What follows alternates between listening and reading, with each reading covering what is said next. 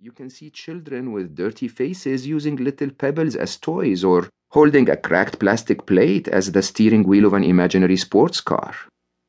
They may live in a hovel, but as long as they have food and a modicum of safety, you'll see them run around hooting with joy. Even in news coverage of refugee camps, where thousands have been displaced by war or natural disaster, the adults in front of the camera will appear grim. But in the background, you'll still hear the sounds of kids laughing as they play soccer with a knot of rags for a ball. But it's not only kids. This default state applies to you too. Look back into your own experience. Summon up a time when nothing annoyed you, nothing worried you, and nothing upset you. You were happy, calm, and relaxed. The point is, you didn't need a reason to be happy. You didn't need a big promotion or a hot date or a yacht with a helicopter pad. All you needed was no reason to be unhappy, which is another way of saying happiness is the absence of unhappiness. Remember, happiness is the absence of unhappiness. It's our resting state when nothing clouds the picture or causes interference. Remember, happiness is your default state. When you use a programmed device, you sometimes change its default settings without meaning to. Sometimes so much so that certain functions become more difficult to use. You install an app that frequently connects to the internet, and your battery life decreases. You download malware, and everything starts to go haywire. The same thing happens with the human default for happiness. Parental or societal pressure, belief systems, and unwarranted expectations come along and override some of the original programming.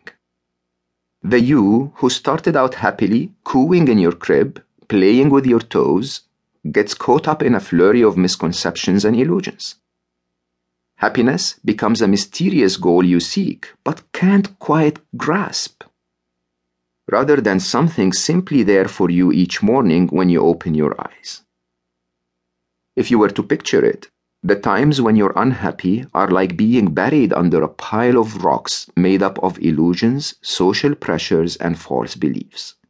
To reach happiness, you need to remove those rocks one by one, starting with some of your most fundamental beliefs. As every person who's ever called tech support knows, sometimes the first step to bringing a device back to proper functioning is to restore the factory settings. But unlike our gadgets, we humans do not have a reset button. Instead, we have the ability to unlearn and reverse the effects of what went wrong along our path. How did we ever get the idea that we have to look for happiness outside us, to strive for it, reach it, achieve it, or even earn it? How did we get things so terribly wrong that we've accepted that happiness touches our lives only briefly? How did we let go of our birthright to be happy? The answer may surprise you. Perhaps that's what we've always been trained to do. Solve for happy. You may have received sound advice like the kind my mother gave me, that I should study and work hard, save and be willing to defer certain forms of gratification to achieve certain goals.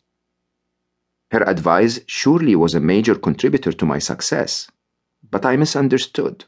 I thought she meant that I needed to defer happiness along the way, or that happiness would be the result once I had achieved success. Some of the happiest communities in the world are actually in the poorer countries of Latin America, where people do not seem to think much at all about financial security or what we consider success. They work each day to earn what they need, but beyond that, they prioritize their happiness and spend time with their family and friends.